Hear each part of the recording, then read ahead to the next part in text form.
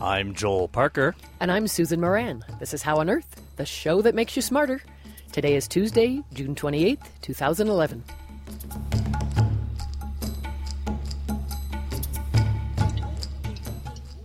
Coming up, doing a health checkup of the oceans around the world. And we discuss the evolution of teaching science and the science of evolution with Dr. Paul Strode.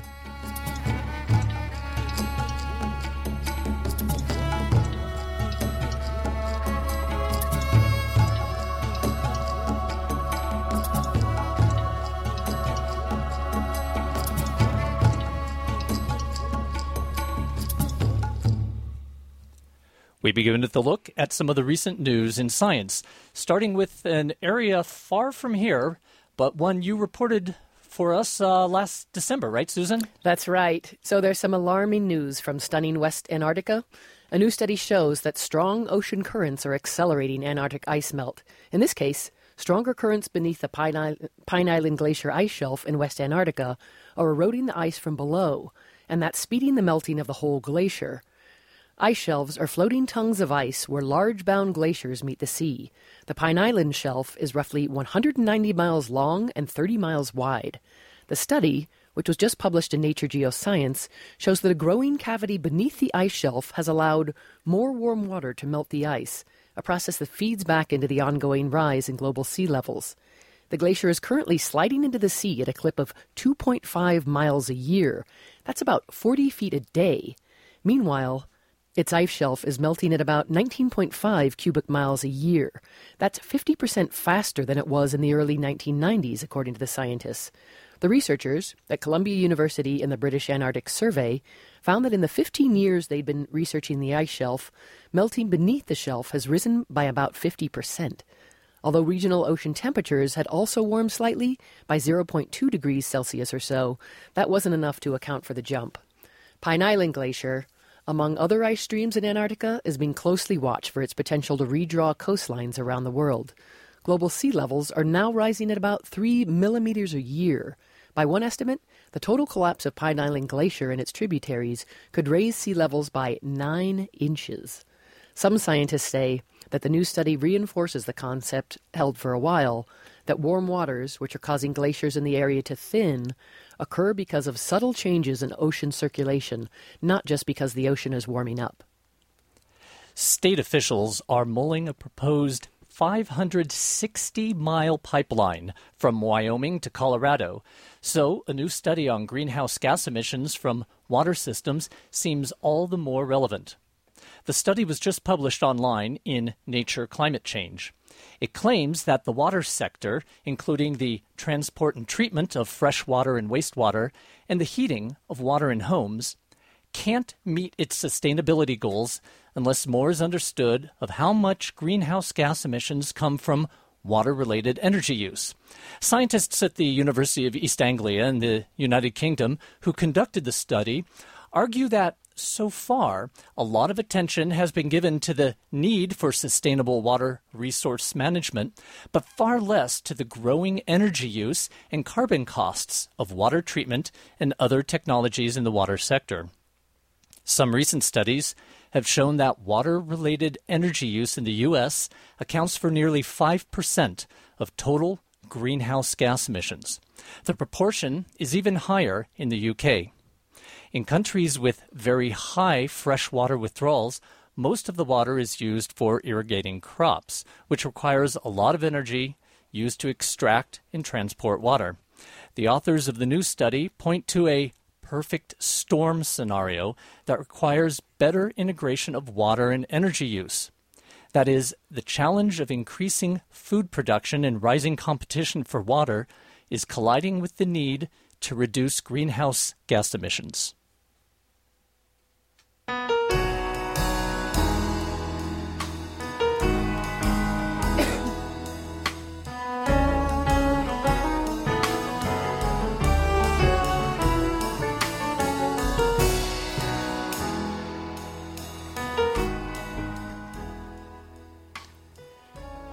Many people think of climate change with regard to how it impacts the atmosphere and surface of the Earth, such as temperature changes, extreme weather like droughts and floods, changes in growing seasons, and how these changes affect humans and animals.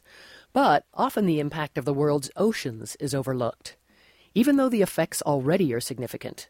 And it might surprise you that our personal hair products and flame retardants are among the culprits, as Jon Stewart with the BBC's Science in Action reports now. The world's oceans are in a dramatic state of decline, one much bigger and faster than ever before. That startling conclusion about the status of marine life was announced by the International Programme on the State of the Ocean this week, which brought together experts from a number of different disciplines. In one particularly chilling quote, their report warns that ocean life is at risk of entering a phase of extinction of marine species unprecedented in human history. Professor Alex Roger is the programme's scientific director, and he told Science in Action that he was shocked at the condition of the seas. Quite a few of the findings really surprised us. There are a number of things which stuck out during the meeting. One of those was the redistribution of the Earth's gravitational field as the ice caps are melting, and this meaning that essentially sea level rise was going to be quite different depending on where you were in the world. Another issue which for me again was very interesting was the rise of these new pollutants, things like brominated flame retardants, and also the perfumes that we put in everyday personal care products that eventually end up in the oceans. As we so often hear, it's basically human activity that's causing these massive changes. In fact, the rate of extinction in the sea is the highest ever recorded. Overfishing, pollution and climate change are all interacting in ways that just hadn't been predicted. Alex Rogers says people must realise the importance of what's happening. I think it's hugely important that people understand that the oceans are critical for creating the Earth's life support system or maintaining it in the way that we're used to throughout our entire period of evolution, I guess, but also that things are going downhill very, very quickly, and we really need to move now very quickly and very decisively to make decisions that will essentially change the trajectory of degradation that we see at the moment. One of the findings from the report showed that a rising carbon dioxide level in the atmosphere is leading to increased acidity of the oceans as it dissolves in the water. Now that means that some of the delicate marine ecosystems like coral reefs can't survive. Currently, though, there's no global record of how acidic the water around the world actually is, and more data is desperately needed. And that is what's being billed as the world's largest chemistry experiment is aiming to provide. Schools around the world are being asked to measure their local body of water, whether that's an ocean, a pond, or just about anything else, and plot the results onto a global map. That global water experiment is part of the International Year of Chemistry. Who knew? The experiment offers activities for students around the world, such as measuring the pH and the salinity of their local water, constructing a solar still from household materials, and using them to purify water, and learning other ways to provide safe drinking water. The BBC reports that by the end of 2012, hundreds of thousands of children from more than 60 countries likely will have made the same experiments and reported their measurements. The resulting map, the pH of the planet, will be available online for researchers and students to analyze. For more information and to join the experiment, go to water.chemistry2011.org. And for more details on the recent report about ocean health, go to stateoftheocean.org. Thanks to Jon Stewart with the BBC's Science in Action for that report.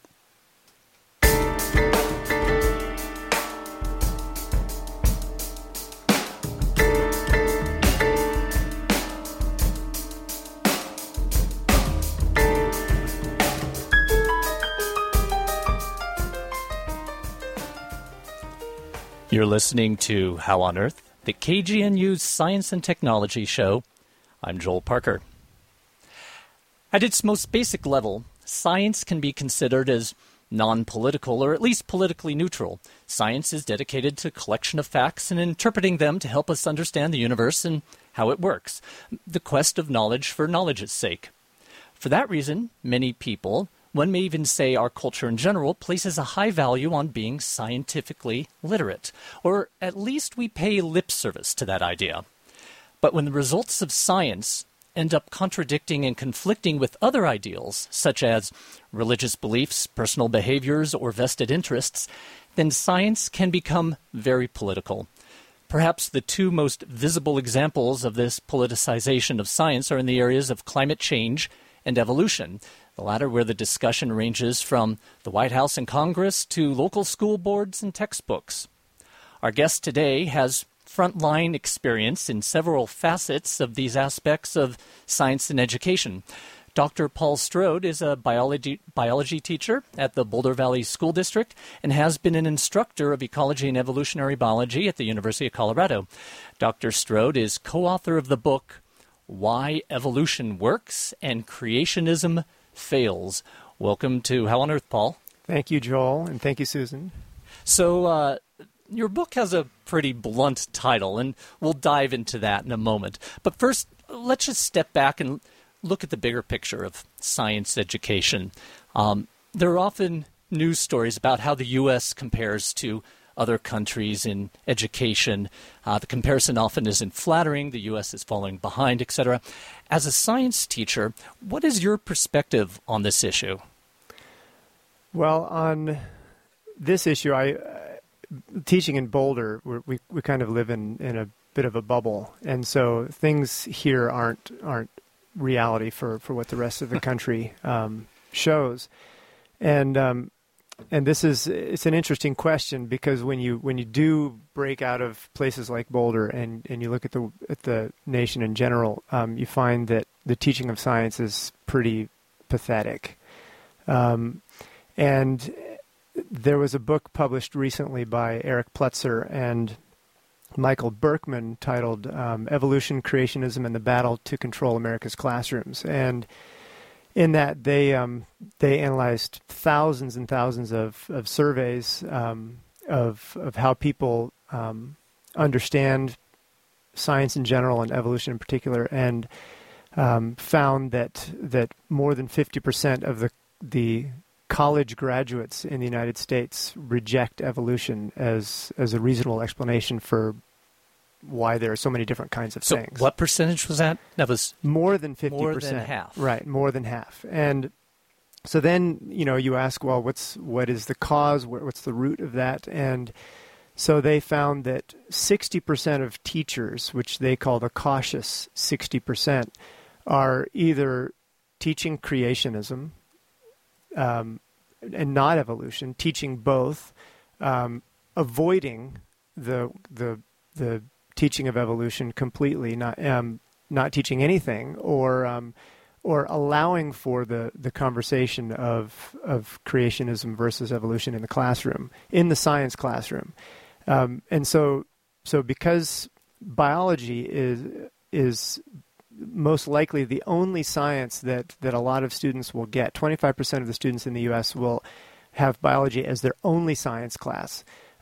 If they don't learn how science works in biology, then they probably are going to graduate from high school without knowing anything about how science works. Now, the Colorado academic standards explicitly call out, I think in the 4th, 7th grades in high school, that graduates are expected to understand and explain how biological evolution accounts for the unity and diversity of living organisms. That's a quote I pulled out of it.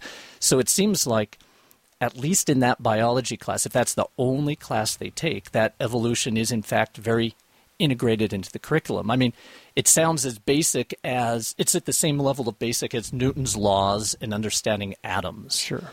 So that implies that at least the Colorado standards feel that evolution is as basic, fundamental, and a fact as gravity and atoms. Of course. And most state standards, and I'm not familiar with all, but most state standards reflect the national standards, which are Colorado's based on the national standards. But yet the Colorado Department of Education isn't in my classroom every day. And so I can do really whatever I want. And the only way that anyone would find out about what goes on in my classroom is if one of my students went home and at dinner talked about what he or she was or was not learning in biology, and then a parent decided that was a problem and, maybe called the principal and so on and so forth. But the big problem is there just isn't anyone watching and making sure that what's being taught in the classroom is what is supposed to be taught in the classroom. So that ties into the study you were talking about, where some teachers, in spite of what the standards might be, some teach creationism, some avoid the topic altogether, I assume, to avoid controversy in the classroom, perhaps? Sure. Or maybe some of the teachers don't understand it well enough to feel comfortable to teach it. Exactly. And that was me when I first started teaching. Oh, really? And yes, I went to a small college in north central Indiana where I got a little bit of evolution, but not enough that I was confident to field questions that challenged evolution. And so in my very first year of teaching, I had that classic moment where the next day would begin the chapter on evolution, and one of my students dropped a bunch of pamphlets on my desk and said, "What do you think about these questions?" And they were creationism. Oh, exactly. The horse was created to carry things for man and to carry man, and et cetera, and et cetera. And I had no answer, absolutely no answer. And that's an uncomfortable moment. Exactly. So I was one of the cautious 60% when I first started teaching. I blasted through that chapter of evolution and never looked back. And I also left it at the very end of the year, and a lot of teachers do that, which makes it more likely that they'll run out of time. Right.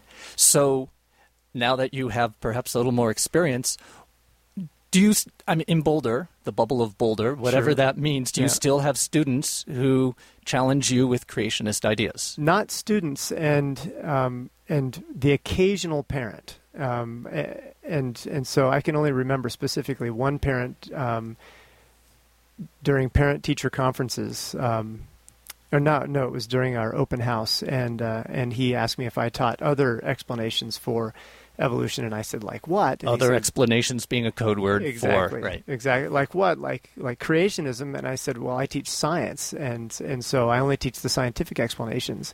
And he pressed me a little bit further, and that was a few months before the book came out. And I said, well, in fact, I've written a book. It comes out in June, and I encourage you to get a copy if you want to know how I teach evolution and the science of evolution in the classroom.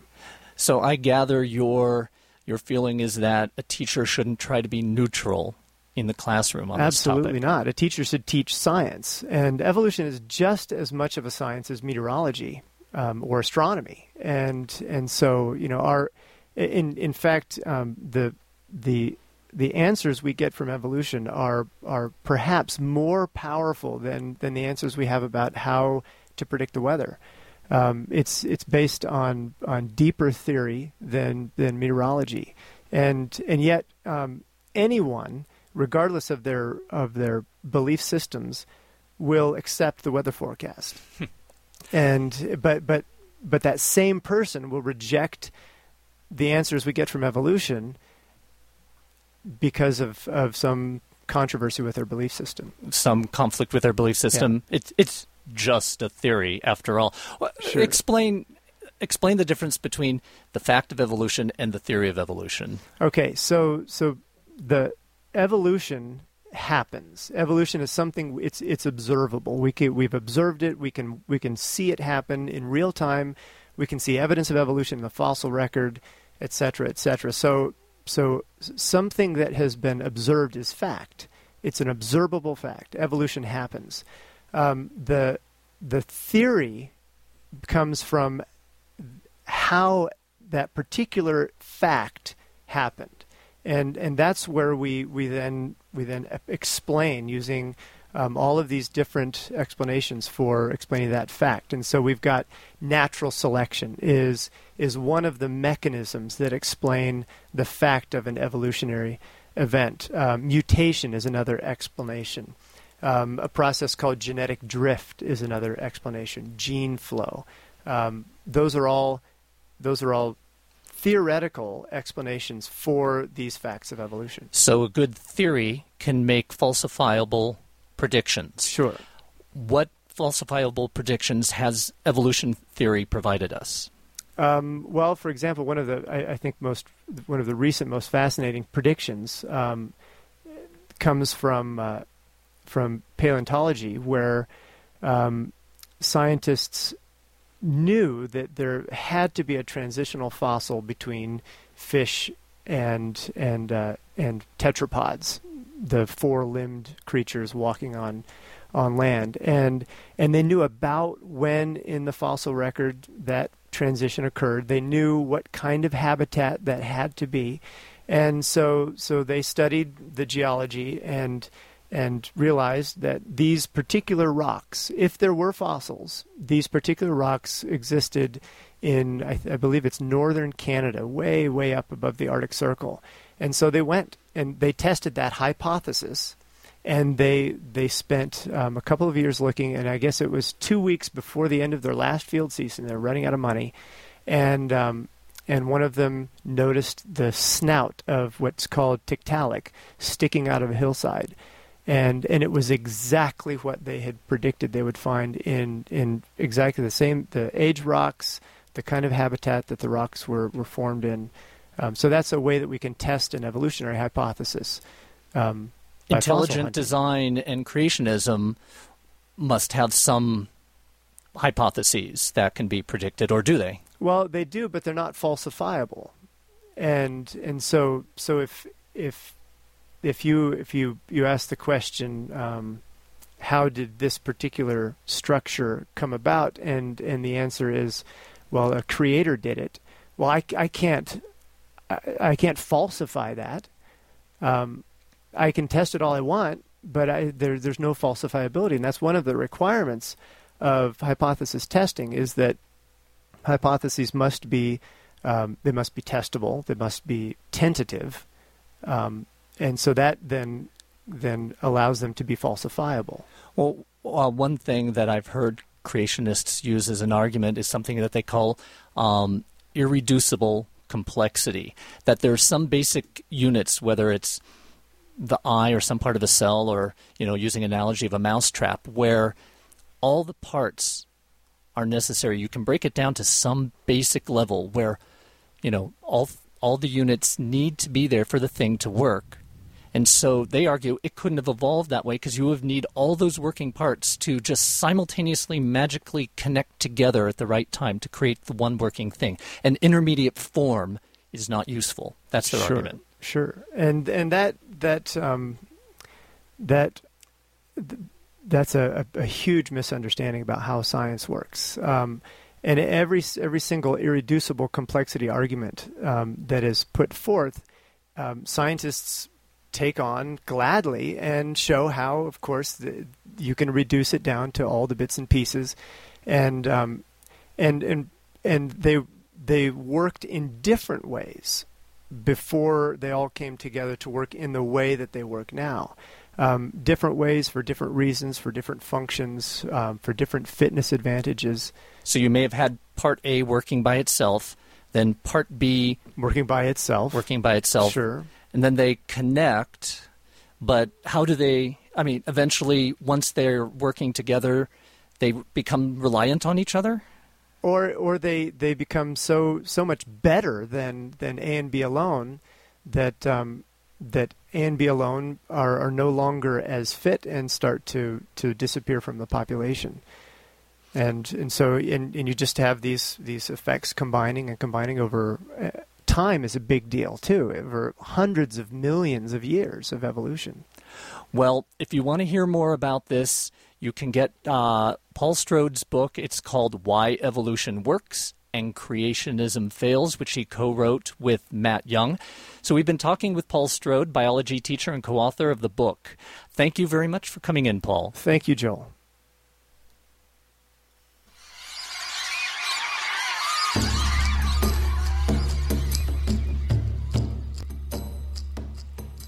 That's all for this edition of How on Earth. This week's show was produced and engineered by Joel Parker. Tim Morton wrote our theme music. Tom Wassinger produced it. Additional music by County Road X. Visit our website at howonearthradio.org. Podcasts of our shows are available there and through iTunes. And for you musicians out there, the contest for our theme song is still accepting entries through July 12th. More information is on our website at howonearthradio.org/contest. Questions or comments? Call the KGNU comment line at 303-447-9911. For How on Earth, the KGNU Science Show, I'm Susan Moran. And I'm Joel Parker.